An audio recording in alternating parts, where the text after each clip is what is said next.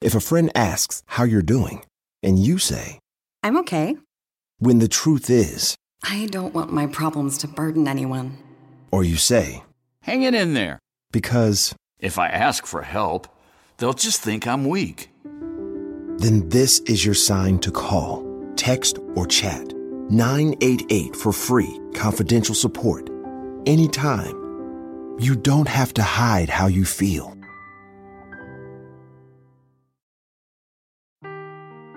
Seeking the truth never gets old. Introducing June's Journey, the free-to-play mobile game that will immerse you in a thrilling murder mystery.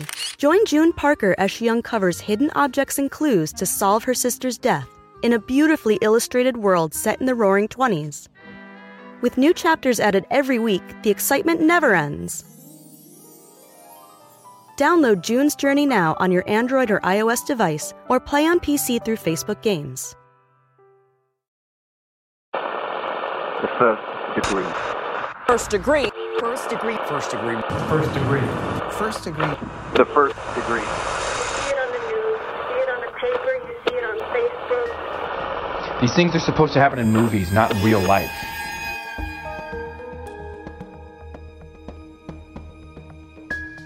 You know, it's kind of like one of those things like, oh, that kind of stuff doesn't happen here.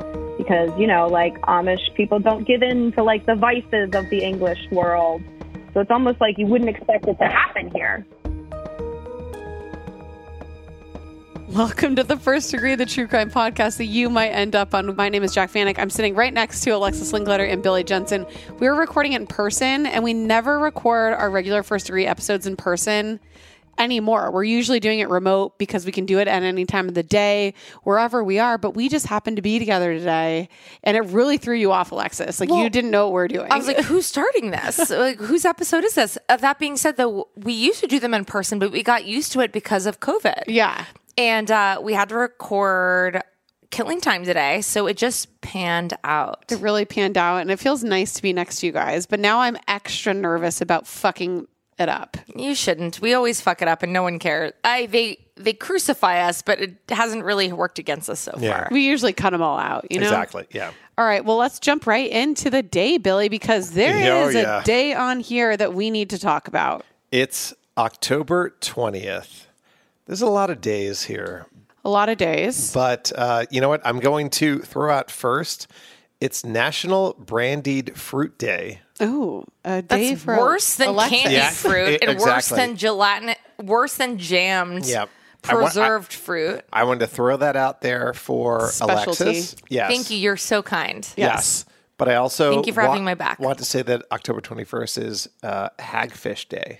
Do you know what a hagfish is? I can get the gist. Is it wearing a little babushka? Is it wearing a little bonnet?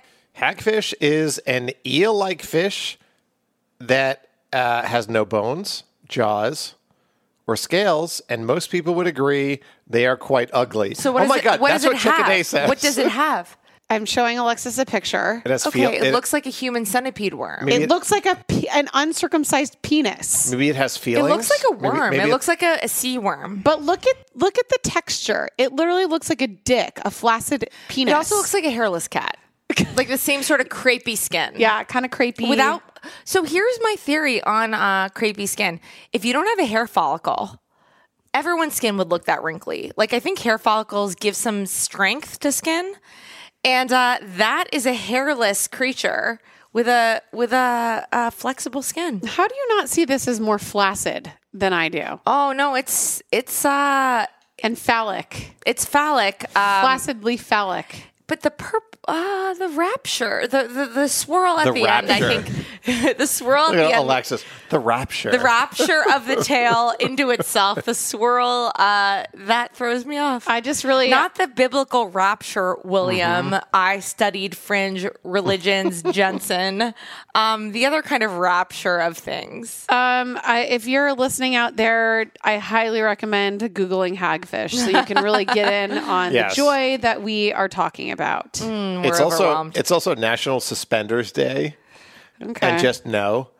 And then Office Chocolate Day. Delicious. Yep, absolutely. Well, I guess that is enough of that. So let's turn down the lights. And turn up the anxiety. Your anxiety. Ooh.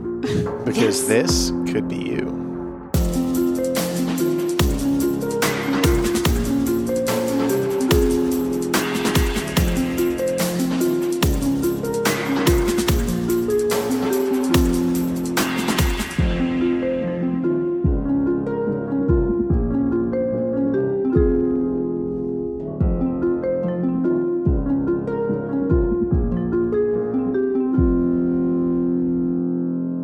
Small towns, despite their stature, possess tremendous intrigue. Maybe it's because there's something unnerving about everyone knowing everyone. So imagine being in a small town as a terrifying case is unfolding right before your eyes. Every day you scour the news to see if a case has been solved. You still go about your daily business. You go grocery shopping, you go to the gym, but you're always keeping an eye on those around you. Because if you're in a small town, it's possible one of these people are involved. But one day you wake up and you see the case is solved. And the suspect? It's someone you know. And your whole worldview comes crashing down around you. The small town you thought was safe is not so safe at all. Okay, so we're going to begin today's case on June 21st of 2020. It was just a little bit over a year ago. It'd been about 3 months since COVID was ruled as a national disaster, and many states were mandating masks. As many as 26 million people had participated in Black Lives Matter protests over the murder of George Floyd, Breonna Taylor, and many others. Songs like Rain on Me by Lady Gaga and Ariana Grande and Blinding Lights by The Weeknd were playing on the radio, and no movies were in theaters due to the pandemic. But people were binging old episodes of The Office on Netflix, and All Be Gone in the Dark was about to premiere its first episode on HBO. Shout out Billy Jensen, who put that in the script. Weird. He didn't actually. It was not me. That was her. Shout out to a writer, Haley. Thank you. The setting for today's case is Lancaster County, Pennsylvania, which is located around 70 miles west of Philadelphia. Now, it's made up of multiple towns with fun names like Bird in Hand and Intercourse. Which I've been to Intercourse, Pennsylvania before. Yes, you can buy signs and everything like that. I've been to Intercourse, Pennsylvania. It's a whole thing. I cannot believe that. It's mostly, it's like an Amish sort of tourist attraction. Yeah. Is Intercourse Amish? Yeah, yes, the area is. I'm not sure where their name derives from. Yes. In the 1720s, the Amish fled religious persecution in Europe and settled in the area. 300 years later, the county remains the oldest and largest Amish community in the nation. And you would go there. I remember going there as a kid in like 8th grade, I think. Like we did a field trip there. Okay. And like seeing all that stuff and going to a pretzel factory. That's what you do. Every year, more than 8 million people travel to Lancaster County to see the simple Amish lifestyle and to view their devotion to the old ways in person. So our first degree for today's case is named Maddie. So she grew up in Lancaster County and still lives nearby. And Maddie's connection to today's case is one that's a tad more abstract than usual. More on that later, but for now, what you need to know is that Maddie's mother, Patricia Doyle, is a police detective sergeant in Chester County near Philadelphia, which is a 90-minute drive from Lancaster. Patricia works in the Special Victims Unit and is very good at her job. Just Google her. She's a total badass. Her extra insight into the world of crime and into the minds of criminals is what led Maddie to appreciate the true crime genre as a whole. And Maddie's mother, Patricia, was actually the one who first alerted Maddie to today's case. My mom and I will talk on the phone. So she called me and was like, "Did you hear about it?" And I was like, "No, I hadn't." So Patricia was referring to Linda Stoltzfoos, and she was an 18-year-old Amish girl who went missing on June 21st of 2020. And according to initial reports, as far as anybody knew, Linda had gone missing after leaving her church off Stumptown Road in the town of Bird in Hand. When church ended at noon, Linda told a woman named Lillian that she was going to walk home, change her clothes, and then go to youth group. But Linda never made it home. And that meant that she must have disappeared somewhere along her 1-mile walk. When the news of Linda's disappearance broke, those following the case theorized about where Linda could be, and some speculated as to whether her Amish faith could be playing a role in her sudden absence. When Maddie first heard about everything, she also considered this possibility. I was like, maybe she got tired of whatever was happening, or maybe, God forbid, there was like some kind of abuse going on, and maybe she just left. And kind of that sounds kind of morbid, that like that's where my mind goes automatically. And Maddie's detective mom, Patricia, had a similar thought. She was like, I bet you know, maybe something was going on and she wanted to leave, or maybe she had like a little boyfriend that she met up with. So it's no surprise that people wondered if Linda was voluntarily missing. And some outsiders assume that those in the Amish community are unhappy and want to escape the confines of their strict faith. So in fact, the Amish recognize this possibility, and they offer teenagers the chance to experience the English or non-Amish world and then decide if they want to stay in the Amish community. It's this rite of passage, and it's called Rumspringa, which, quote, gives Amish teens the chance to explore the usually forbidden modern world before deciding whether they will forever commit themselves to the Amish way of life. Now, you may have heard about Rumspringa before. It's often portrayed in TV and movies as a time where Amish teens party, they do drugs, they have sex, etc. But that's not the norm. They usually do things like go to the movies or take driving lessons.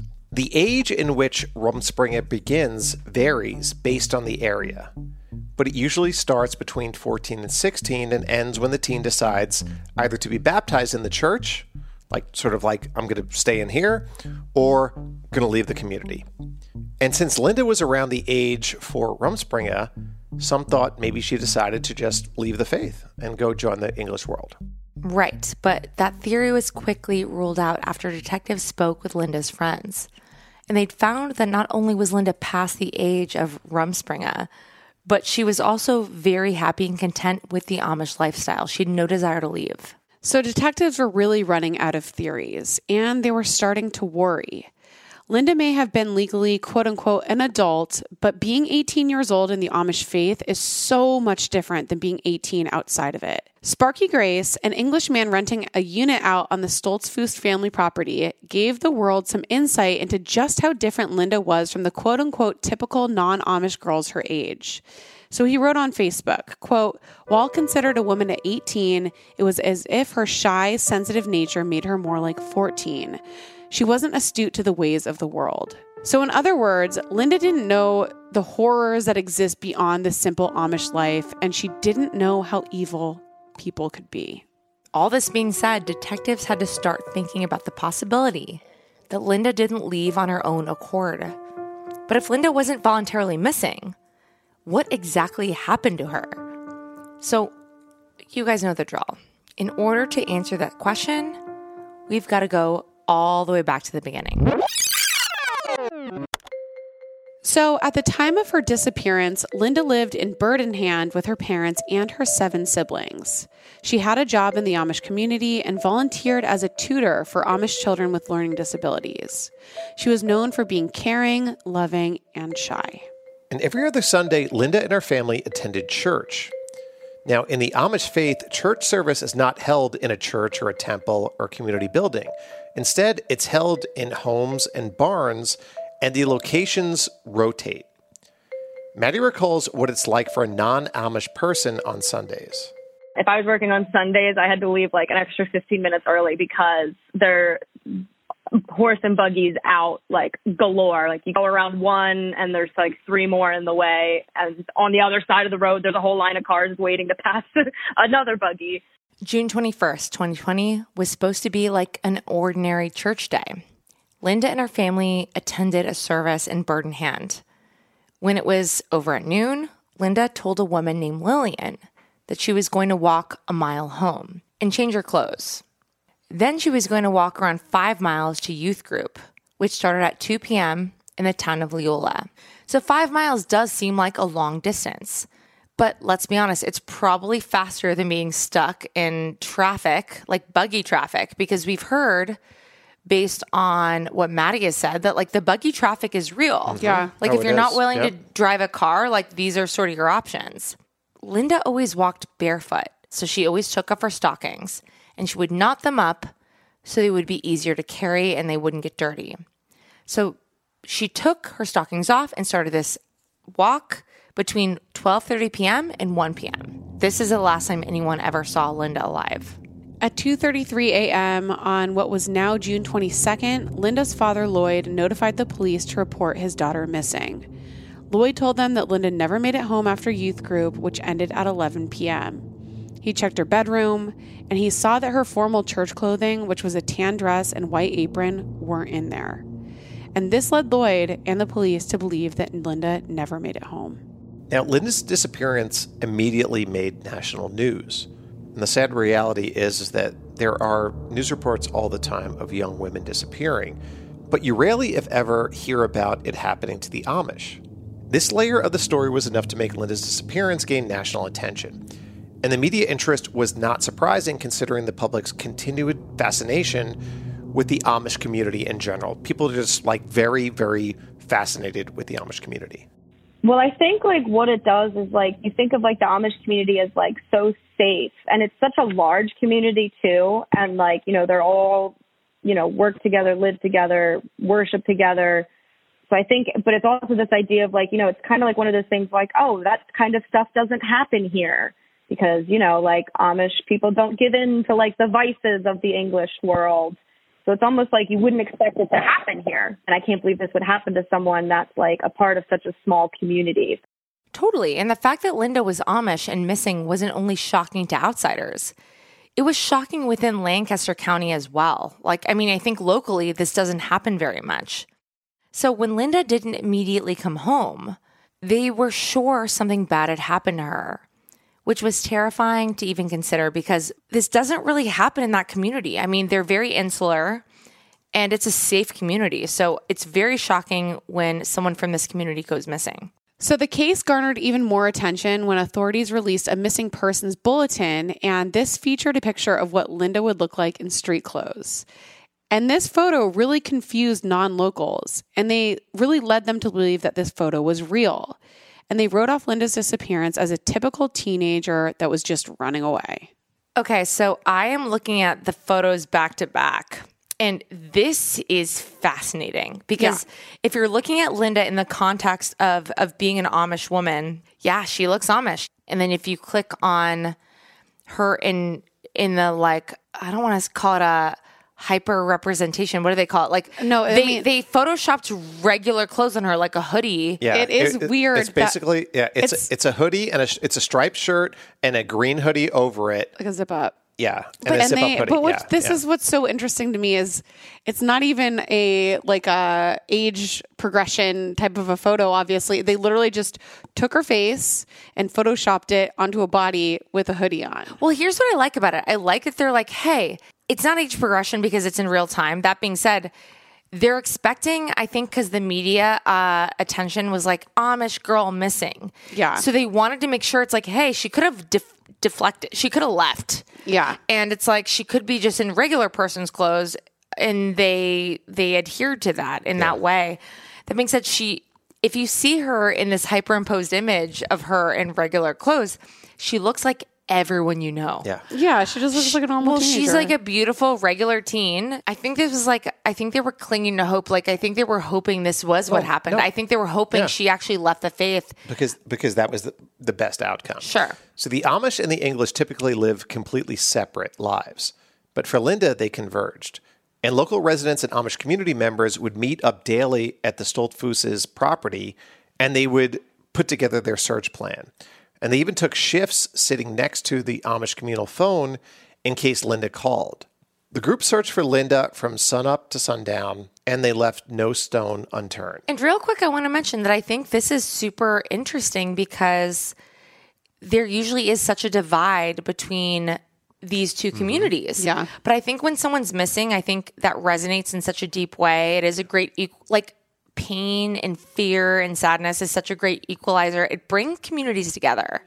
And I think in this case, that is what happened. When Linda was reported missing, I remember driving by and there was just this field that was just full of people, full of Amish people, full of English people. And it turns out that it was a search team, that was going out to look for Linda. They literally combed through every single part of Lancaster County. And there's this one part, the Welsh Mountains, where that's very vast and not easy terrain either. And these people, like these Amish people that, you know, didn't even know Linda or her family, were out there for hours and hours, days on end, like looking for this girl. So because of their faith, Linda's immediate family did not participate in on-camera interviews. They never would go on camera. That's like very against like what they would do. So there's no like media interviews of them or them like pleading for her. Like instead, how it kind of manifested was you could not go anywhere in Lancaster County without seeing her missing poster. Like that's sort of how they kind of got the word out, not necessarily like through the media. Meanwhile, police were also conducting their own searches with dogs, planes, sonar, scuba divers, and more. Local detectives worked with the FBI to try to figure out what happened to Linda, and they asked the public for information from anybody who was in the area around the time that she went missing. And according to authorities, she left her church between 12:30 p.m. and 1 o'clock p.m., and she would have walked southwest down Stumptown Road for a half mile, turned left onto Beachdale Road, and walked another half mile before she made it home. And the 20-minute walk would have been on paved 2-lane roads in an area that is mostly farmland with a few houses sprinkled along the way. Eventually, the media coverage Linda's case had received began to pay off when multiple witnesses contacted detectives about what they had seen in the area on the afternoon that Linda vanished. And they all reported seeing the same thing. There was a man with dark hair, possibly Hispanic, driving a red sedan. So one of those people who came forward was a man named Isaac. So Isaac lived in the 2700 block of Stumptown Road. And he'd been sitting on his front porch between 12:30 p.m. and 12:45 p.m. when he saw a red sedan traveling east. And it was coming from the direction of Linda's church. So this car ultimately turned around, paused for a minute, and then drove past Isaac's house again. Isaac described the driver as a white or Hispanic male with dark hair, and there was only one person in the car. So another set of witnesses were a married couple named Sarah and Isaac, and this is not the same Isaac as the first witness, a completely different guy. Turns out Isaac is a very common, very, special name, important name in that community. Yes. Yeah. Many people have it. So they were walking on Amish Road in the town of Gap around 1:30 p.m. when a red sedan passed them. The driver was a white male with dark hair and a dark beard and mustache. They reported seeing an Amish woman wearing a white apron and a black head covering in the passenger seat of the car. And this understandably caught the attention of these witnesses because, one, Amish women in the area do not wear black head coverings, and two, they don't sit in the front passenger seat of a car while wearing church clothing. So these are two things that a normal person would never notice. So Sarah said that there was something else off about the situation. The woman in the passenger seat didn't wave back at her when she and Isaac waved at her first. And that is tradition in the Amish community. Not ideal. So then, on July 8th, more than 2 weeks after Linda mysteriously disappeared, and we have to realize, I think people expected a quick resolution, but that's not what happened. So 2 weeks later, we're talking about detectives finally caught a much-needed break in this case. So law enforcement found Ring doorbell footage from the 500 block of Beachdale Road, which is right by the Stoltzfoos property. So a detective watched the footage, and they could see Linda walking. It's probably fucking chilling to watch, by the way. Yeah. Anyone who you presume to be missing or to see them, walking in footage, it's terrifying. It's always so spooky. Spooky and just scary. You don't want to see the horrible thing and you're hoping it'll solve it. It's a whole nightmare. So they see Linda walking, and then they observed a red sedan approach Linda, pull up beside her. And it was a 2005-2010 Kia Rio traveling south on Beachdale. And this vehicle was coming from the area of Stumptown Road. So now law enforcement has some more specifics on this car, but now what they need is a driver. So luckily for them, when you're in a small town, it's a lot easier to find who drives what. So they had the upper hand. And after doing some digging, detectives found out that the car belonged to a 34-year-old man from the nearby town of Paradise, Pennsylvania. And what happened next in their quest to find Linda Stoltzfoos could easily easily be ripped out from an episode of CSI.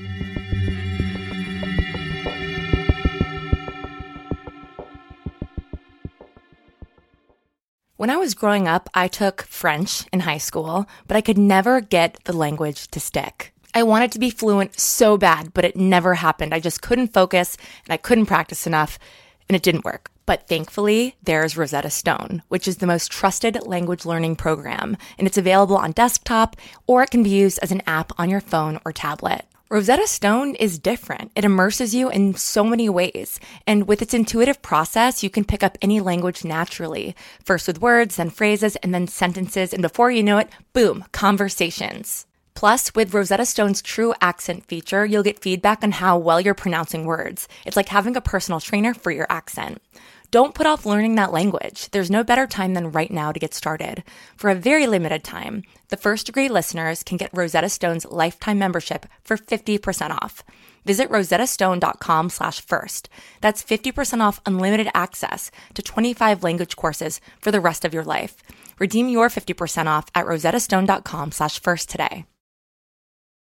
Okay, so it comes as no surprise that I have absolutely no idea how to cook. I don't want to learn how to cook. It's not really my thing. But when I tried Factor meals, it was a freaking game changer. So Factor's fresh, never frozen meals are dietitian approved and ready to eat in just 2 minutes. Yeah, 2 minutes. So no matter how busy you are, you'll always have time to enjoy nutritious, great tasting meals. So the first time I tried Factor meals, I was actually blown away because I'm like, that's it. That's all it is. 2 minutes. And the meals are so delicious. With 35 different meals and more than 60 add-ons to choose from every single week, you'll always have new flavors to explore. And you can treat yourself to restaurant quality meals that feature premium ingredients like filet mignon, ooh, fancy, shrimp, and blackened salmon. Like I said, they're so easy to prepare. I love them. So head to factormeals.com/degree50 and use code degree50 to get 50% off your first box plus 20% off your next month. That's code degree50 at factormeals.com/degree50 to get 50% off your first box plus 20% off your next month while your subscription is active. It's almost summer, and the best and most sustainable way to shop for a new season is on therealreal.com. The RealReal is the largest and most trusted source for authenticated luxury resale. It's the only place you'll find brands like Hermes, Cartier, Prada, Dior, Staud, Zimmermann, Jacquemus, and more for up to 90% off retail. 10,000 plus new arrivals land every single day from hundreds of brands you love, all authenticated by a team of in-house experts. Whether it's that perfect wedding guest look, a new summer sandal, an updated beach tote, resort wear for your summer vacation, you're bound to find exactly what you're looking for, plus deals you won't get anywhere else on therealreal.com. Visit therealreal.com and use code FIRST at checkout for 20% off. Terms apply.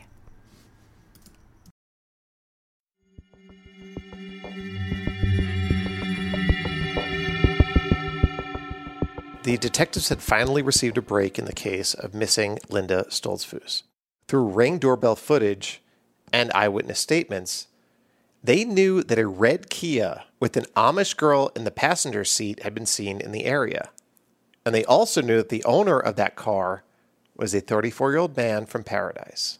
Detectives needed to have a chat with the owner of this Kia. So on July 9th, they went to his apartment and immediately noticed said red Kia in the parking lot, in his designated parking space. So they made contact with them. And he was a Hispanic male with dark hair, a mustache, and a beard. He was a perfect match to this description given by multiple witnesses. So when asked, the man denied knowing Linda or knowing anything about her disappearance. But according to him, he wasn't even in the area of Beachdale or Stumptown Road on June 21st. They weren't buying this guy's story for a second because they had seen this car and he also matched a description, but they actually needed proof. Like, how can they actually prove he's lying? I believe that what happened was that the FBI pinged his phone and they found that he was lying and that he was in the area around the time. And I think that's sort of what led them down the path to look into him more and dig into him more. So Maddie is right. Hoping the Ring doorbell footage held more answers, detectives went back to it and the footage was slowed down, enlarged, and enhanced by the FBI. And this time, detectives noticed way more details than before.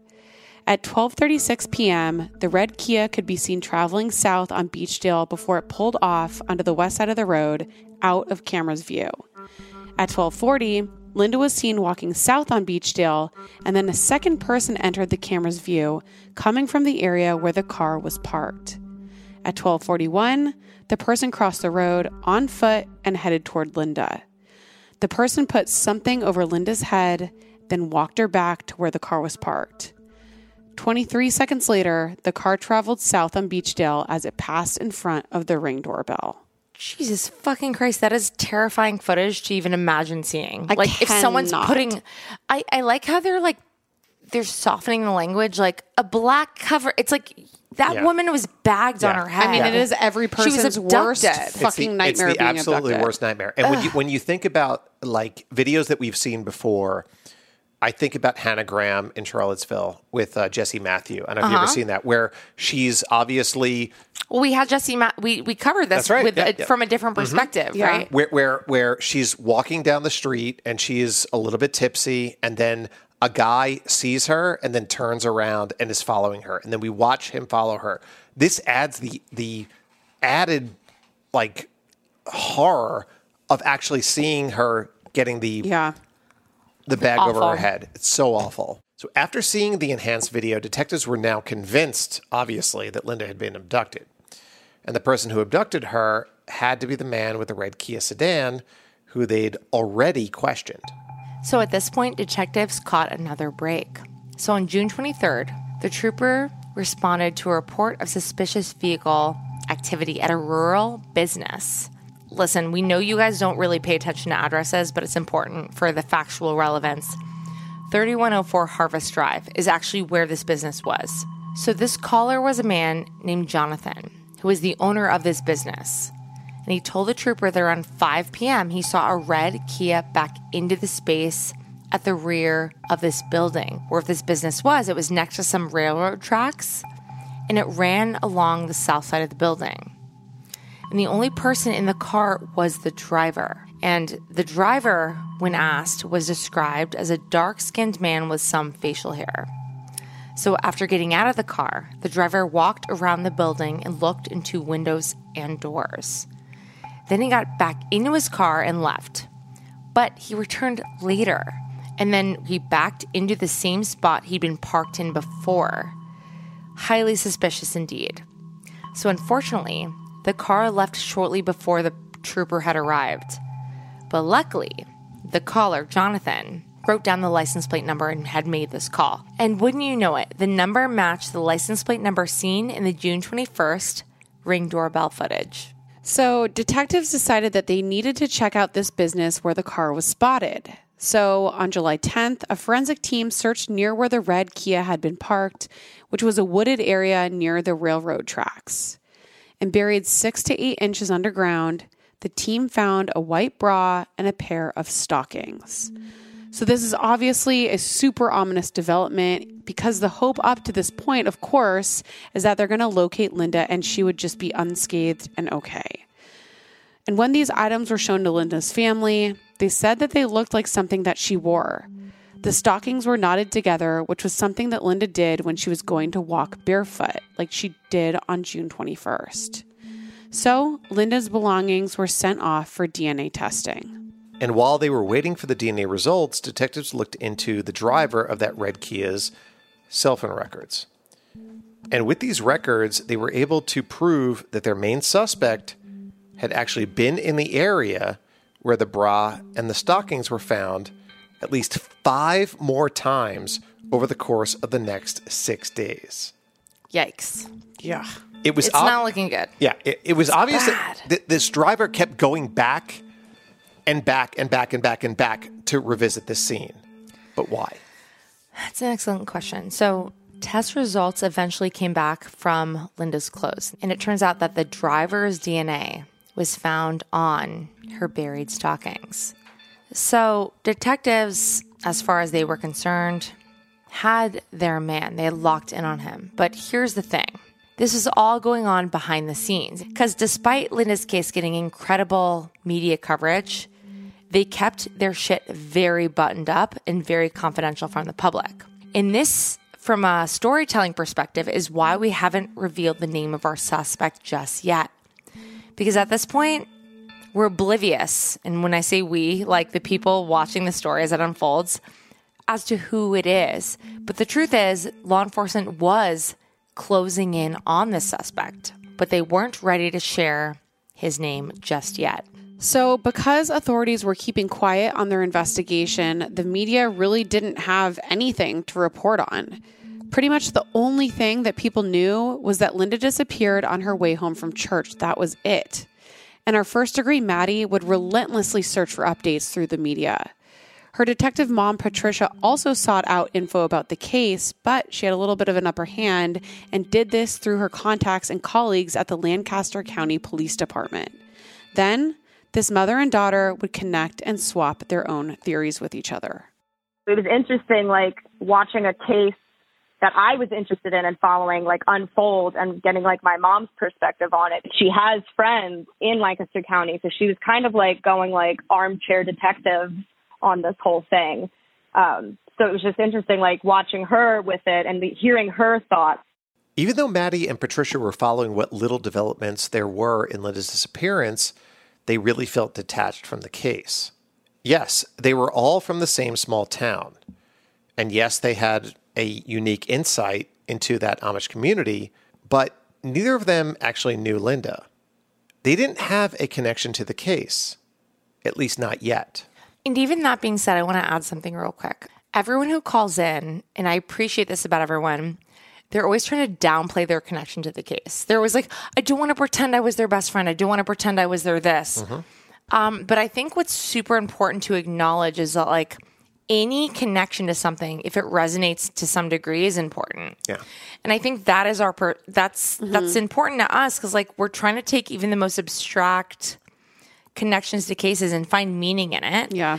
So, like, I appreciate that about you, Maddie. She tried to make this very clear to me. She was like, you know, I wasn't that connected, but, like, you actually were. Like, she was very dialed into the Amish community. Her mom is a police officer. Everyone's insecure about making themselves seem closer to a case than they actually are. But you need to, like, dispel that insecurity because it has a fucking impact. It was just kind of like, oh man, like, you know, here's someone that was, like, in a community, and, like, where she got kidnapped from, like, is a road that I drive on all the time. So it's, like, hard not to think about, like, oh my gosh, like, when you're driving down that road, like, she got snatched right off this road. So then on July 11th, the police finally delivered a long-awaited update in this case.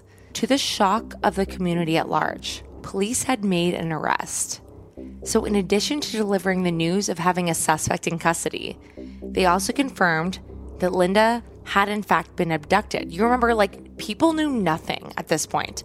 People really thought, like, anything could have happened. So in this press conference, they actually confirmed that there was malicious intent here. And in addition to that, they added that they believed that she was met with harm after she was taken. So Lancaster County locals, including Maddie and Patricia, were shocked, especially to hear that someone had been arrested for Linda's disappearance. And when the suspect's name was released, Maddie and Patricia became more unnerved and simultaneously invested in this case than ever. Why, might you ask? Well, because they had a connection to him. So in that moment, it was like, oh shit, like, we kind of know who this person is, and, like, this case is, like, a lot closer to home than we thought.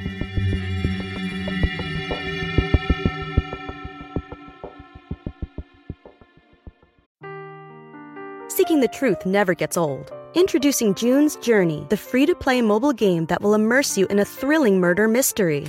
Join June Parker as she uncovers hidden objects and clues to solve her sister's death in a beautifully illustrated world set in the Roaring '20s. With new chapters added every week, the excitement never ends. Download June's Journey now on your Android or iOS device, or play on PC through Facebook Games.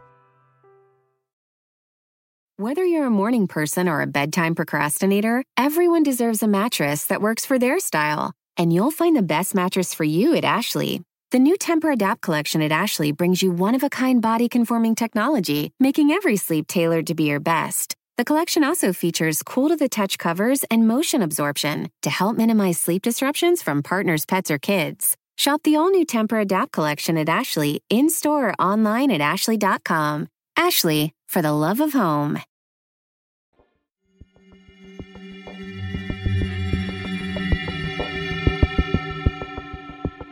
On July 11th, it came as a surprise to a lot of people that an arrest had been made in connection to Linda's disappearance. And no one knew authorities determined that Linda had been kidnapped, let alone that they tracked down the person responsible. And the name of the man that they arrested was 34-year-old Justo Smoker. As soon as we found out who the person was, like the person that they thought kidnapped Linda Stoltzfoos, my mom goes, "We know his brother." I was like, "What are you talking about?" And that's the thing about small towns. Everyone knows everyone. We countered his brother at our community gym, and the only reason it got brought up was because my mom came over to me and she goes, "You see that guy over there?" And I was like, "Yeah." She was like, "Don't talk to him." I was like, "Why?" She's like, "He's jailhouse jacked." I think he did time in state prison. I've seen enough people that come out of state prison that I think that guy was in state prison. And she looked at like the sign-in sheet and did her typical looking people up. And she was like, "Oh yeah, he has a brother named Justo Smoker." And him and Victor were arrested for holding up that Turkey Hill. And I was like, "Oh yeah, I remember that story." Okay, lots to unpack here.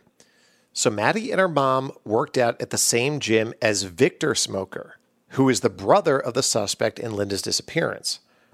Once Maddie's mom saw the name on the sign-in sheet, she recognized it because Justo and his brother Victor had been arrested for the armed robbery of a Turkey Hill store. Maddie and Justo had gone to the same school, so she was familiar with the story and heard about it through that rumor mill. He graduated from the same high school that I went to. It's such a small high school where I went. Like my graduating class, I think, had like 100 kids in it. So not like super small, but like smaller schools in the area. I wasn't in school at the same time as him. I did know about him later down the line.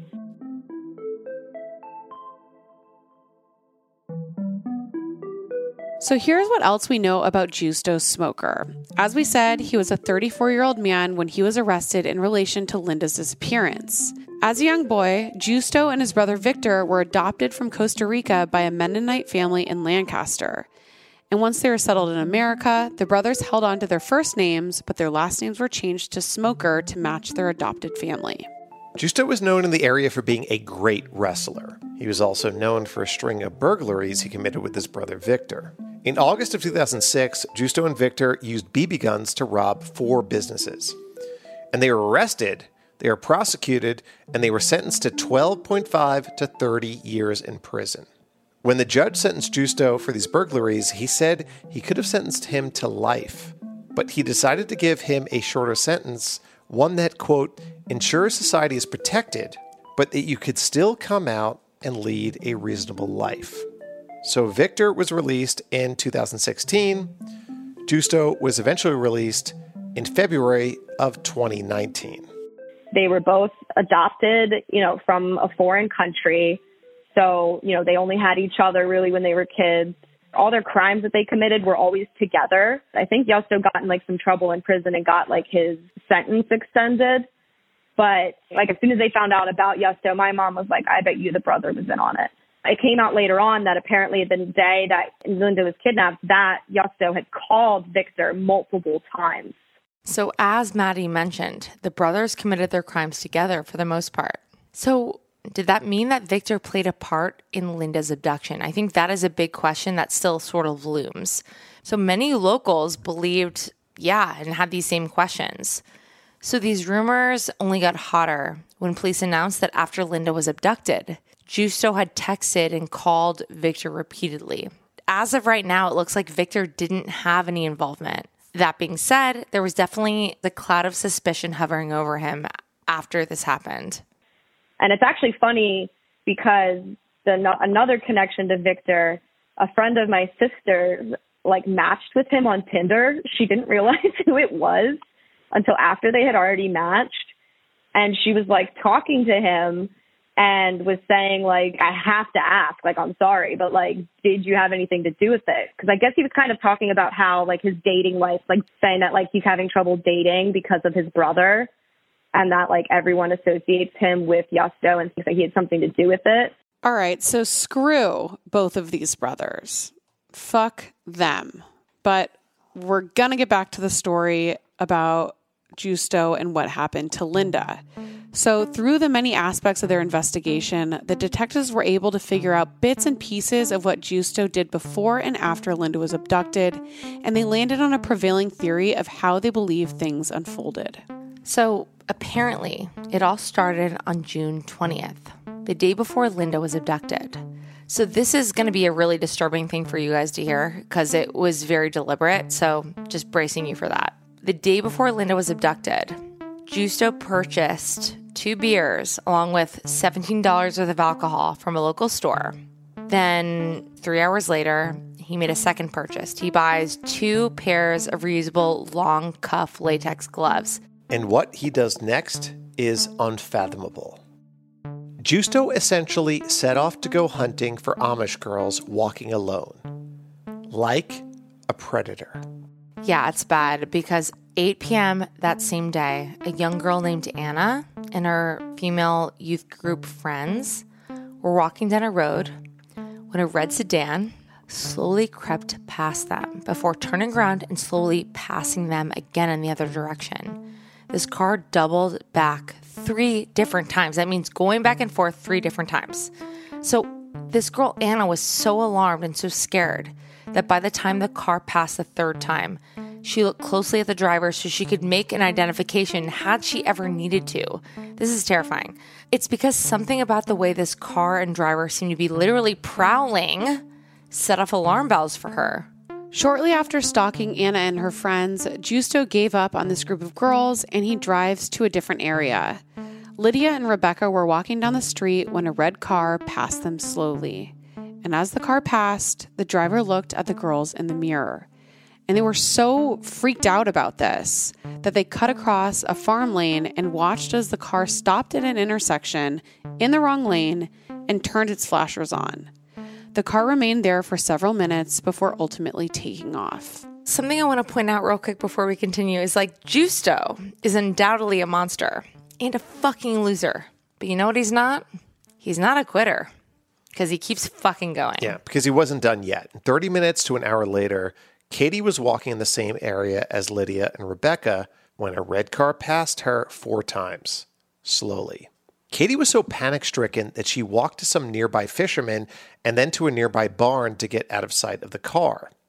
But the car follows her and pulled over into the field and waited just north of the barn that Katie was in.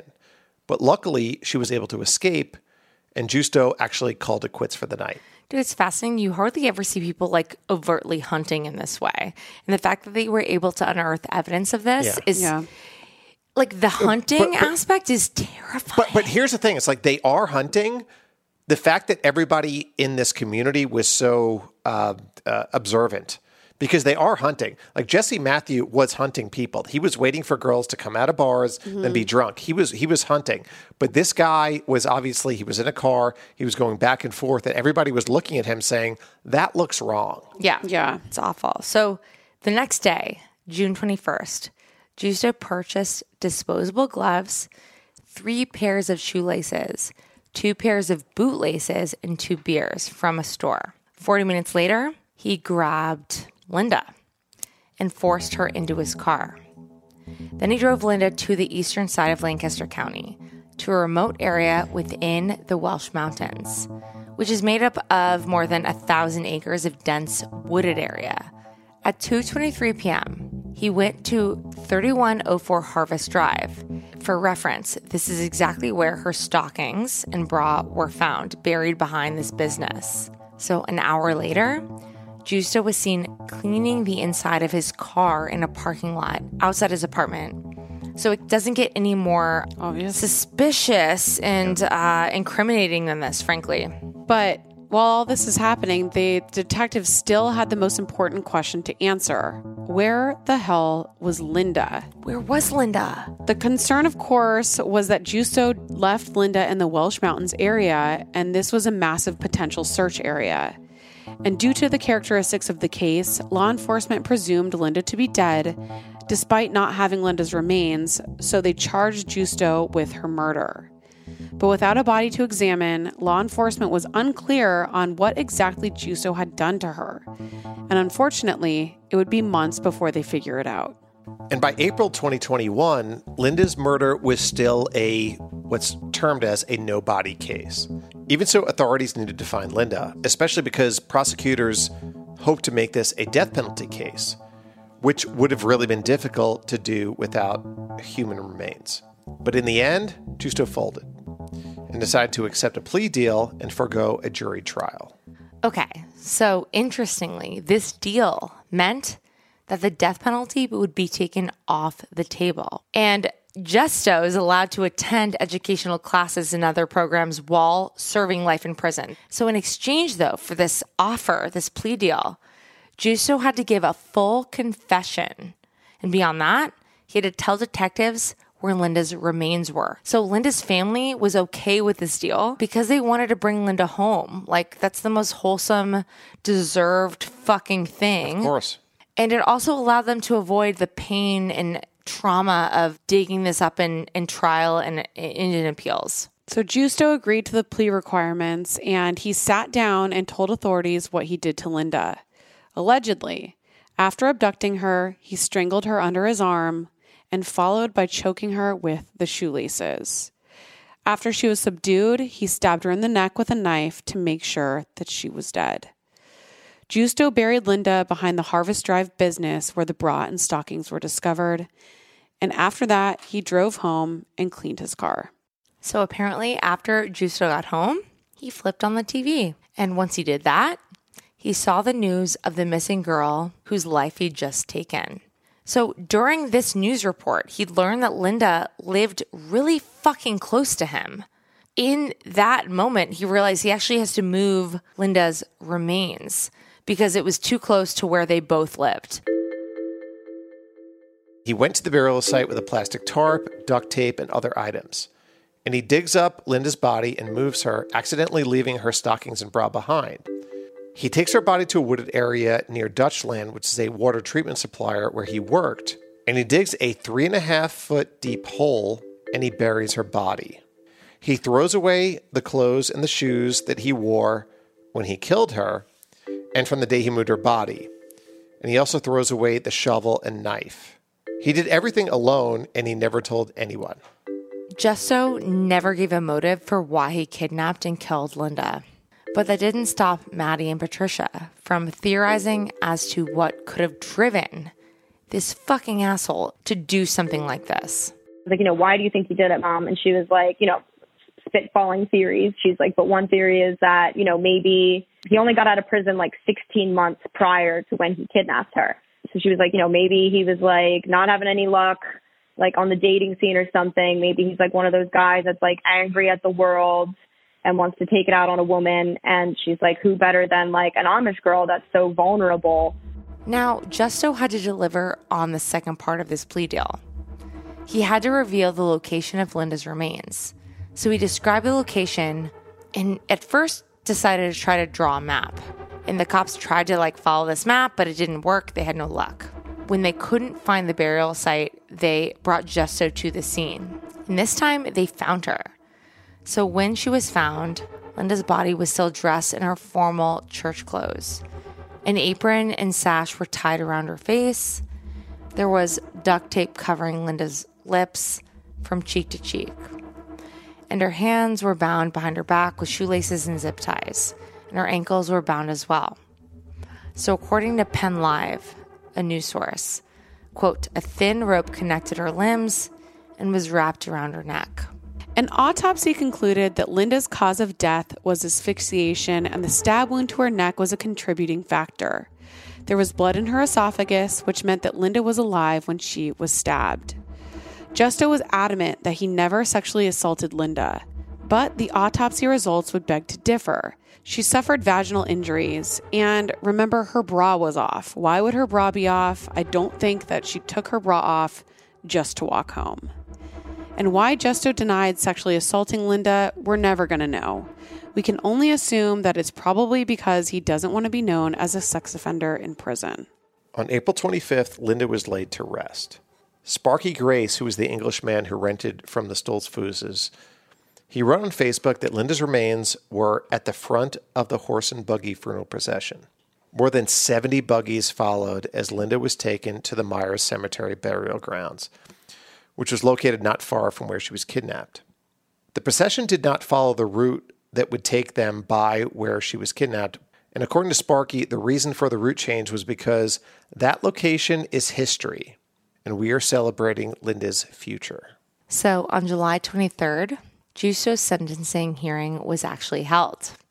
So prosecutors said that the plea deal was not really a compromise. It was made to bring Linda's body home, which was extremely important to the family. So they added that without Justo's help, they would have never been able to find Linda's body, and she wouldn't have been able to have this proper burial, and that was really important to her family. Justo pleaded guilty to third-degree murder, kidnapping, and a handful of misdemeanors. Judge David Ashworth sentenced Justo to 71 years in prison with a minimum of 35 and a half years served before he could be considered for parole. And while handing down the sentence, Judge Ashworth said, Justo's smoker should never be given the chance to inflict pain and carnage on the community. So how does someone go from robbing businesses to killing an 18-year-old woman? Well, Justo's attorneys will tell you that the answer was depression and alcoholism. Bullshit. There's hella alcoholics who never kill. And hella depression people that don't kill. Yeah. Yes. At the sentencing hearing, the defense said he was in a, quote, dark place after growing up in an orphanage in Costa Rica and spending most of his adult life in prison. Justo's life got darker when his sister died in jail and he was evicted from his residence. The defense also said that Justo was an alcoholic who often blacked out. They pointed out that he purchased alcohol before he went hunting for Amish girls and before he kidnapped Linda. The judge, David Ashworth, told Justo that alcoholism and depression were not defenses for murder, and he agreed. Right, but the Stoltzfoos family statement to Justo was something many people have trouble understanding. Sam Blank, a representative for Linda's family, read the statement to the court. The family can and will forgive you, Justo. For some, it will come soon, but others, it may need to work on it for some time, and they may need to work on this daily. The Bible does not teach us, but we are to forgive. The Amish way is to forgive this perpetrator, and I was just like blown away by this. So we asked Maddie about this, who grew up in this area and was way more familiar with this culture than we were. I remember driving past an Amish grocery store where they have like a sign out front, and for the longest time it said, pray for the Stoltzfoos family. And then when Justo was arrested, I drove by the sign again later, and it still said, pray for the Stoltzfoos family and Justo's too. How could someone do that? How could someone forgive them? And I think that's the other kind of fascinating part about the Amish people too, is that idea of how they react to these things and how they carry themselves. Before the hearing was over, Justo was given the chance to say something to the court. He stood in silence for a while and then put his hands over his face and said, quote, I can't undo anything that was done. Even as I say these words, I don't feel like it does any justice for the pain that I've caused. And he said Linda's life was just beginning and, quote, I robbed their family of time and memories. I robbed my own family of time and memories. And Justo said that he wanted to apologize to his parents and his brother. The media said that he came from a broken family, but he didn't. He said, quote, I was raised better than this. I knew better than this. There is no excuse. I was loved better than this. I'm sorry. And this is finally the time that he was right, because he did rob that family of time and memories with Linda. I don't understand what made his life so bad that he felt the need to steal someone like Linda from the world. What kind of piece of shit do you have to do to take someone like that from this world? Someone that loved their family and was loved by their family and was such a light in the world. It's just how could you do that to her? God, so you have to imagine being on the periphery of such a chilling case. Maddie, who was like an armchair detective, and like her mom was also like loosely connected from a law enforcement perspective. You have to wonder like how else she's connected in ways she doesn't even realize. Maddie's detective mom, Patricia, has some words of advice for her daughter. Like, my mom always kind of raised me to, I don't want to say think the worst of people, because that sounds really bad, like, but it's kind of like those things, like, she has seen some awful stuff. Like, she's, like, had some, like, dark conversations with people, and, like, she knows that people are bad, but she also always kind of says, like, there are good people in the world, and you don't want to, like, let certain things cloud your judgment of people, but just, like, be careful. Like, she was like, you know, it very well could have been Victor Smoker that did it. And, like, we were working out right next to him in the gym, like, multiple days. So she's like, it could really be anybody. Living in a small town and finding out that you aren't super close to the person responsible for heinous crime might be the best someone like Maddie can hope for. Because the truth of the matter is, everyone knows everyone in a small town. They're all connected to each other, and they're all connected to the events that ultimately occur. Like Maddie's detective mom, Patricia, said, it could really be anybody. So be careful, keep your eyes open, keep being an armchair detective, by the way, because the perpetrator could be the person shopping next to you at a grocery store, the person working out next to you at a gym, or the guy following you in a red fucking sedan. You will never know.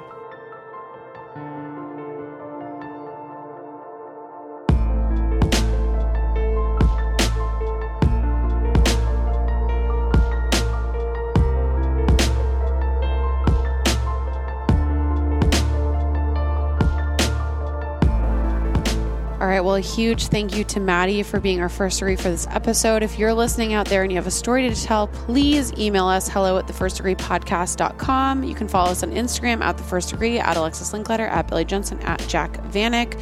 Join our Facebook group. We are talking true crime all the time, and stick around tomorrow because we have a brand new episode of Killing Time right in your feeds.